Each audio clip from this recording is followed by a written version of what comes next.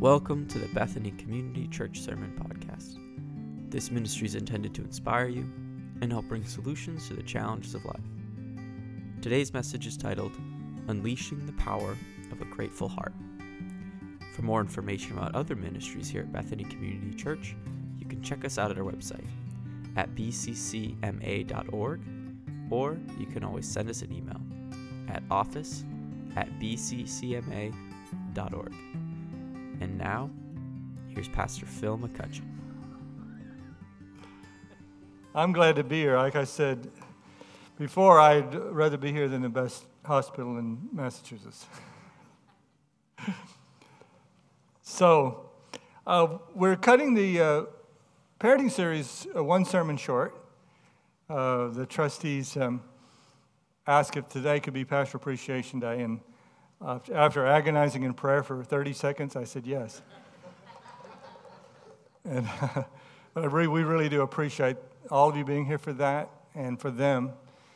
And they want to they'll be up here in a little bit. So I want to cut it short, and I want to give a message, different message than I was going to give. Just a short message that really goes with the day. There's one story I wanted to tell in the parenting series that I just want to share with you. One anecdote that I think you can use during the week, maybe. The story goes, true story, a little girl, her mother, they had moved to this rural area, moved out in the country, no houses nearby, so the mother was concerned. What would my little girl do? She was 6 or 7 years old. What would she do if there was an emergency? Couldn't run to the neighbor's house, so she says to her one day, if you came in the bedroom and found Mommy passed out on the floor, what would you do? And the little girl said, I would go in the kitchen and eat whatever I want to eat. So you can use that in your next presentation for a crowd breaker. I want to talk about unleashing the power of gratefulness. As I have thought about your appreciation of us, and I've caused me to think, and being Thanksgiving this week, caused me to think about the power of gratefulness. And I realized I hadn't thought about gratefulness enough, because as I begin to read and pray about this, I begin to come to the conclusion that other than Christ himself, there's no greater power than the power of gratefulness and the power of a grateful heart. So I'm going to call this message, Unleashing the Power of a Grateful Heart. I think most people down in your heart, you feel grateful for things. If I really pressed you, I've not talked to too many people who, when they would complain, if you challenged them a bit, they would say, oh yeah, I feel grateful. But you can have a grateful heart, but not unleash the power of it. There's a way to unleash the power of a grateful heart. And like I said, I believe it's the most powerful practice outside of Christ himself that you could possibly know about. I don't think that myself included have begun to tap in to the incredible power, real power of giving thanks. In fact, according to a Daily Health Post article, July the 21st, 2019, the headline was, Neuroscience Reveals Gratitude Literally Rewires Your Brain to Be Happier. And they did these exercises where they had people write out their thanks. And they discovered that if you really feel it when you say thank you, you rewire your brain to see more things to be thankful for, and you actually become a happier person. They make this statement, the regular practice of expressing gratitude is not a New Age fad. It's a facet of the human condition that reaps true benefits to those who mean it. The serpent, the personification of Satan himself back in the Garden of Eden, knew this. He had to cause the first humans to become ungrateful in paradise. Let that sink in for a second. He had them to get them to be ungrateful in paradise in order to infect them with sin and remove them from paradise. Romans chapter 1 is known to many Bible-reading Christians and others who, it's known for a chapter of talking about people who took a downward path into sexual perversion, and a word that theologians use, reprobation. Reprobation means calling good evil and evil good. It's losing your mind, basically. But what is usually overlooked in the recording of that journey from light to darkness in Romans chapter 1 is that it begins with this phrase in Romans chapter 1, verse 21. For although they knew God, they neither glorified him as God nor gave thanks. Nor gave thanks to him. For their thinking became futile and their foolish hearts were darkened. Where did the futility of thinking start? Where did the foolish heart start? Where did the darkness start? It started with not being grateful. Jesus, of course, lived the perfectly grateful life. He did everything perfect. And he did gratefulness perfect. I hope after this short message, when you go back and you read the Gospels, again, you will see how often Jesus gave thanks and how grateful he was to his Father constantly. It was a key. So what did Jesus came? So here's what happens in life. We encounter difficult or stressful circumstances. We encounter circumstances where our resources are limited. Maybe we don't have enough time. We wish we had more time. How many of you wish you had more time? Just wish, I've often wished that God, that if you could just give us an 8th day in the week. If I could just have one more day this week, I would be totally prepared to preach. If I just had one more day.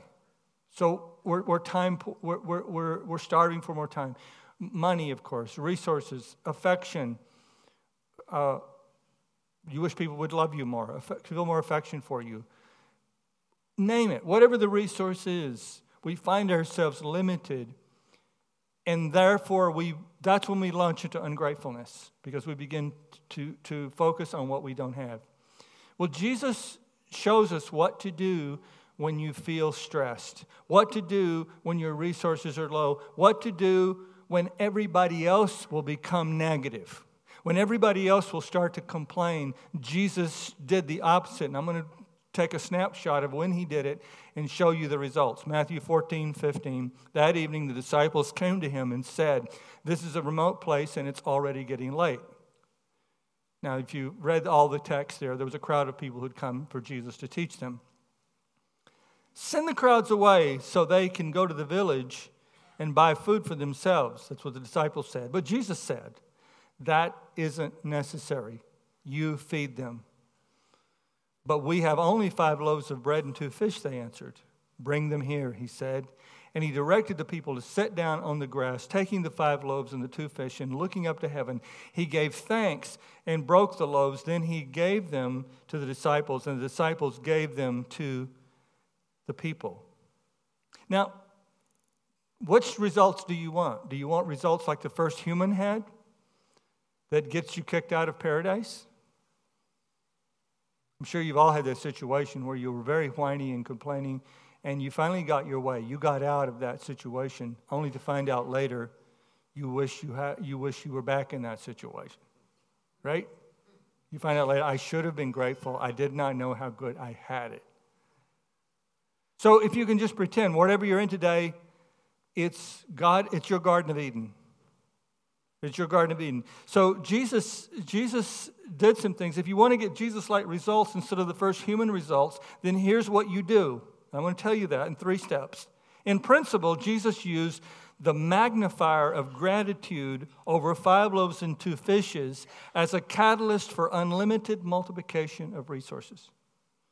Let me read that again. In principle, Jesus used the magnifier of gratitude over 5 loaves and 2 fishes as a catalyst for the unlimited multiplication of resources.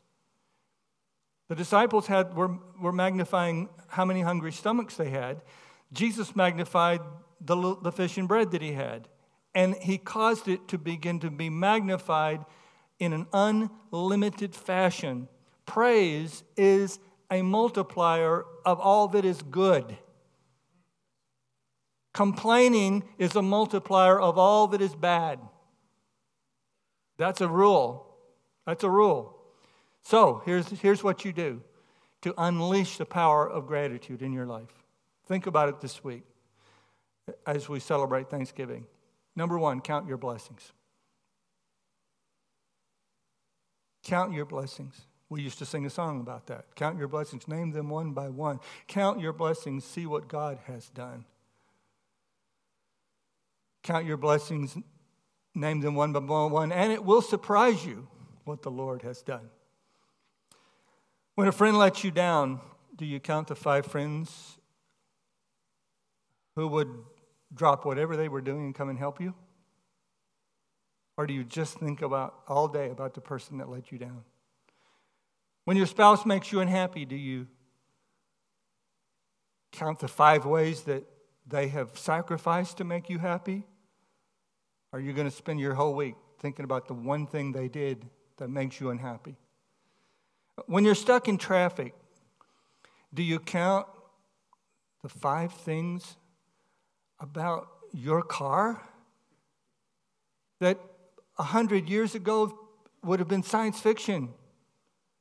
That you could have been in a temperature-controlled, comfortable leather seat with stereophonic music pulling from millions of downloadable songs and tens of thousands of downloadable podcasts.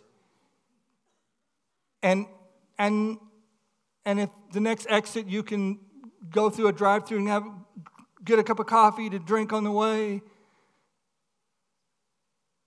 Or do you think about the destination, the 5 things about the destination, that you're going to work? You have a job. That's amazing you have a job. The majority of people in the world don't have a job. In fact, did you know that you have it better than the richest man who ever lived? The richest man who ever lived in around 1911 was John D. Rockefeller. He had so much money that his relatives that are still living today have $200 billion. That's what they have left, and I'm sure they've just been spending like crazy. By almost any objective standard, you're richer today than Rockefeller was a century ago. He had huge homes, but they weren't air-conditioned, and they weren't adequately heated. He had a chauffeured limo, but they weren't air-conditioned either, and they had no stereo and probably no power steering. His phone was attached to a wall, the poor guy. He couldn't browse the internet. If he went to his house in California from his house in New York, it would take him days. It would take him days to go to London. He listened to music on a scratchy phonograph. Wasn't downloaded and wasn't listened to on noise-canceling headphones. His food choices were limited to what was in season. You ever think about that? Your ability to go to the store and buy food that's in season and buy food that's grown in Vietnam. His family and his friends all live much shorter lives than your family and friends do. Many, many children died in their youth from very common diseases.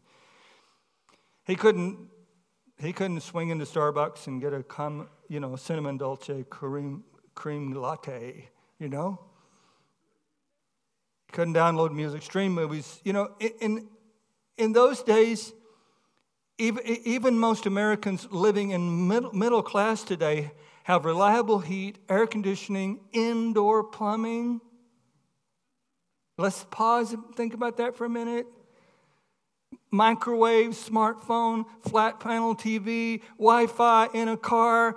A century ago, the richest robber barons didn't have that. We are living longer, safer, healthier, richer, freer lives than any people in history. How about a little gratitude?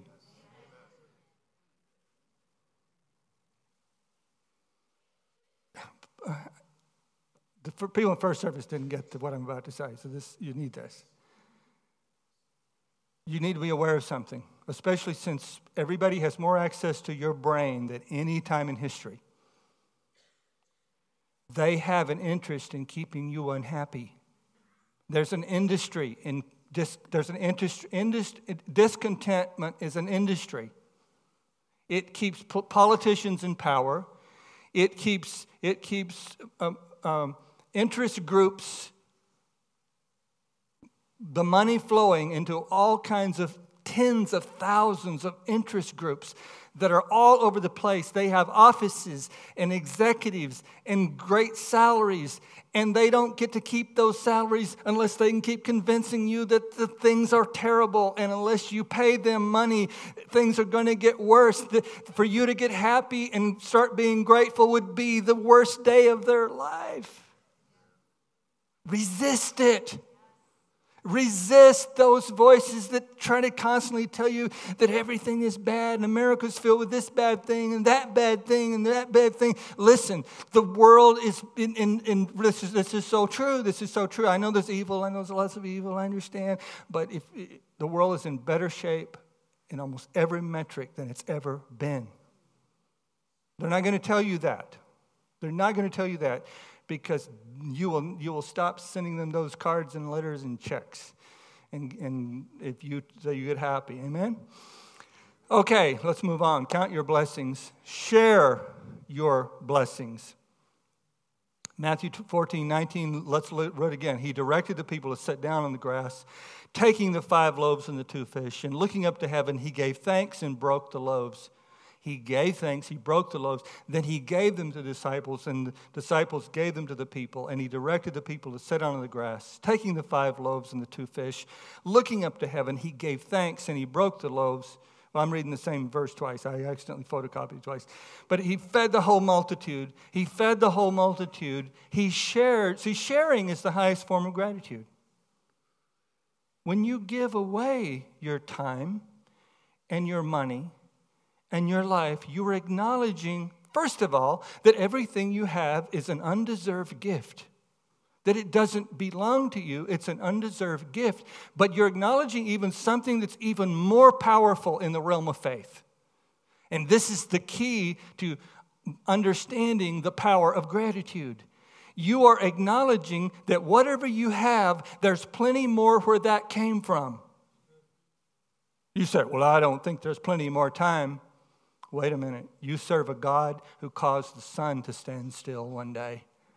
You serve a God who can create more time for you. And some of you have put it to the test, and you know it's true. You don't know how you got the time to do what you did when you obeyed God with your time. When you obeyed God, you can't figure out how you were able to get so much done, because getting things done has more to do with energy than it does with time. And God will give you more energy so that you will be more productive. And not only that, the Bible says that God will rebuke the devourer for your sake. It says if you will bring your tithe and offering into the storehouse, that he will rebuke the devourer for your sake. And time is money. I said time is money. When God meets your financial needs, it's like him giving you more time. When Jesus took the fish and bread and began sharing it, he was saying, Father, I got 5 loaves and 2 fish here, but there's plenty. You got plenty more fish where that came from. You got plenty more bread where that came from. So I'm going to live, instead of a scarcity mentality, I'm going to live in an abundance mentality. And that's one of the keys. I understand that some people in what we call the prosperity gospel have taken this principle and misused it and perverted it. But if something's perverted, it means that there's something pure that got perverted. I said if something's perverted, it couldn't be perverted if there wasn't a pure version of it. They had to take a pure principle of faith and a pure principle of gratitude and a pure principle of faith. And if you heard any of the prosperity preachers, they'd like to talk about seed faith. Seed faith is a real thing. Jesus invested to increase. He shared to have more. That's a principle of faith. And it will work. Don't let some prosperity preacher that's flying around in a jet or something because he's manipulated people. Don't let that stop you from practicing giving living. Amen? Number 3, announce your blessing. Jeremiah 31:7. This is what the Lord says, sing with joy for Israel. Shout. Circle the word shout. That means to announce.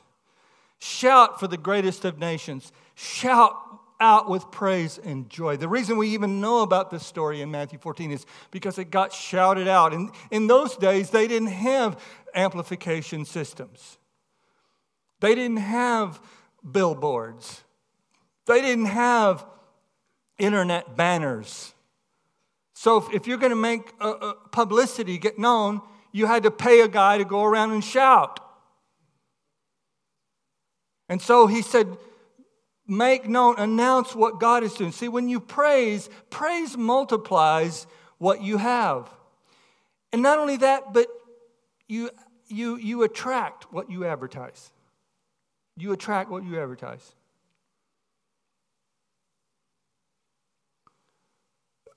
Bill, you work for Whole Foods. And I know you want your store to succeed. When you guys are in meetings and talking about what you're going to put in those flyers and what you're going to put on the internet, do you sit there and say, let's tell them what's wrong with Whole Foods? That doesn't work? You tell them what's right about Whole Foods. What? Surprise and delight them. Surprise and delight them. I like that. Tell some people, the church is one. Some people around the church, man, they think we're gonna really build the church up by talking about what's wrong with it.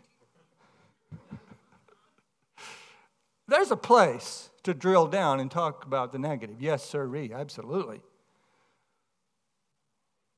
But that's just because you have to do it. What builds things is praise. What builds things is praise. You know, like I said, we attract what we advertise, right? I remember one time I was staying in a pastor's home in Iowa. My brother and I and his wife, we were traveling around being itinerant preachers in those days. And so we would stay with people a lot of times. And so we were staying in this pastor's home, and the pastor's wife had made something for dinner called corn pone pie. Now, I'm a Southern boy, so I like that. It's cornbread mixed in with chili, cooked into it with spices. That sounds good, doesn't it? Shouldn't be talking about this at 12:01. But I just raved about it, how wonderful it was, how awesome it was. So the next morning, we all come down to breakfast, and I was expecting bacon and eggs. So everybody else had bacon and eggs and pancakes. I had corn pone pie. Because that's how effusive. I attracted what I praised. And that's what you will do too.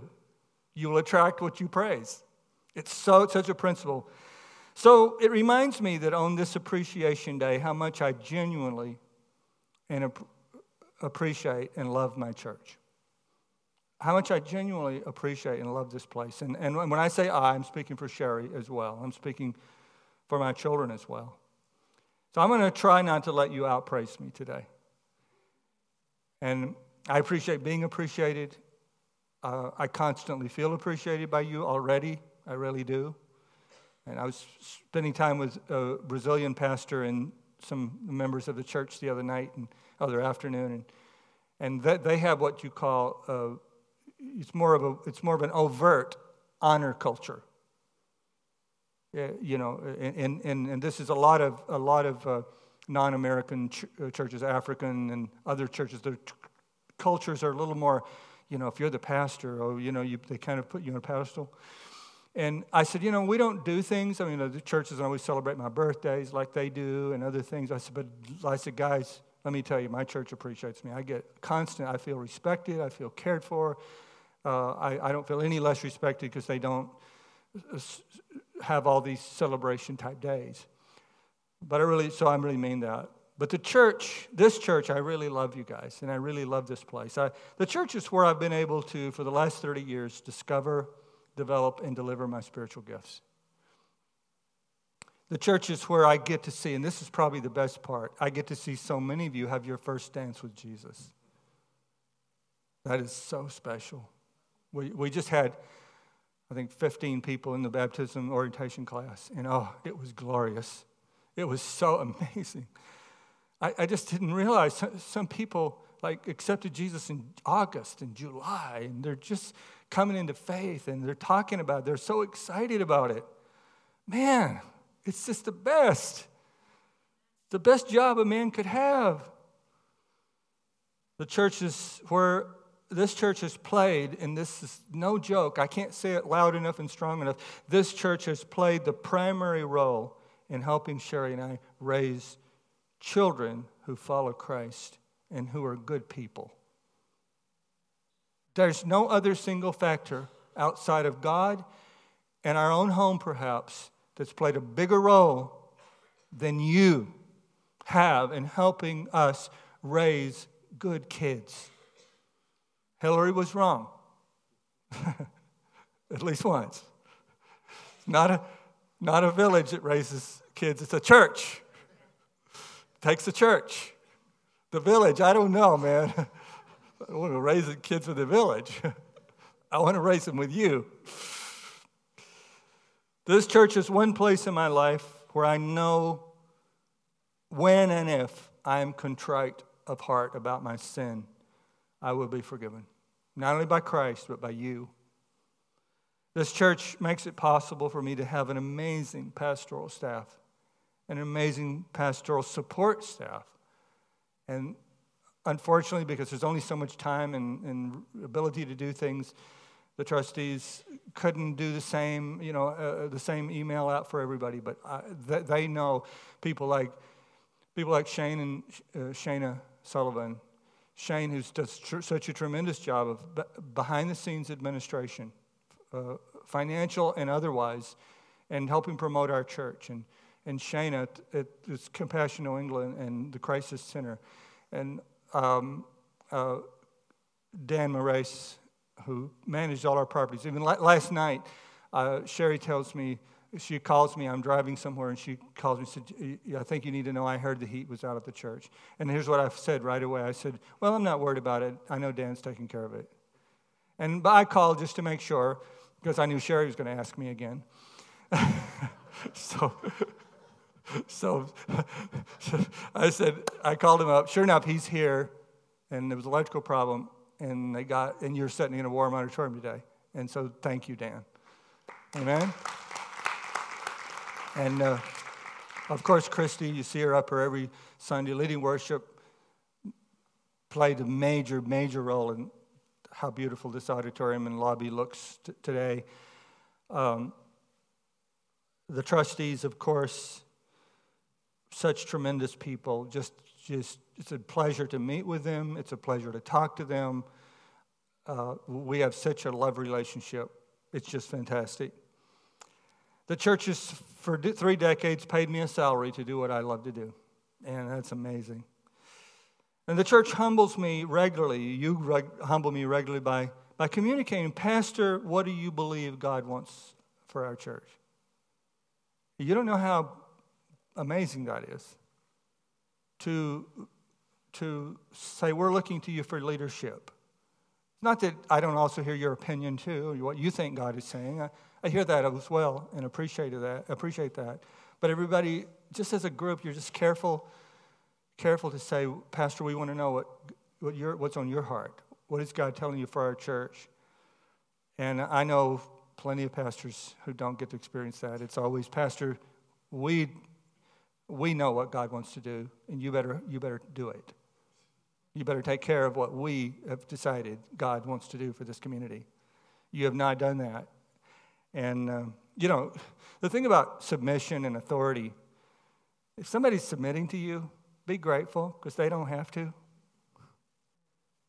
If you're submissive to me and to the leadership of this church, you don't have to. I mean, if you think you have to, come talk to me. I'll let you off the hook. You're doing it of your own free will. This church is my spiritual home. I love my church. I really do. I'm not looking, all the years I haven't looked for greener pastures, another place to go. And I'm speaking for Sherry as well when I say these things. So, thank you. And at this time, I will give the remaining time I have to Susan Pfeffer and the trustees. Good morning. I'm Susan Pfeffer, as Pastor Phil just said. Mike Seaver, Mike Sutton, and Patrick Burke are our other trustees. And I would like to invite Brandy Lee Gaudette to come to the stage, our children's pastor, our executive pastor, Pastor Jason and Marilyn McCutcheon, and our lead pastors, Pastor Phil and Sherry McCutcheon.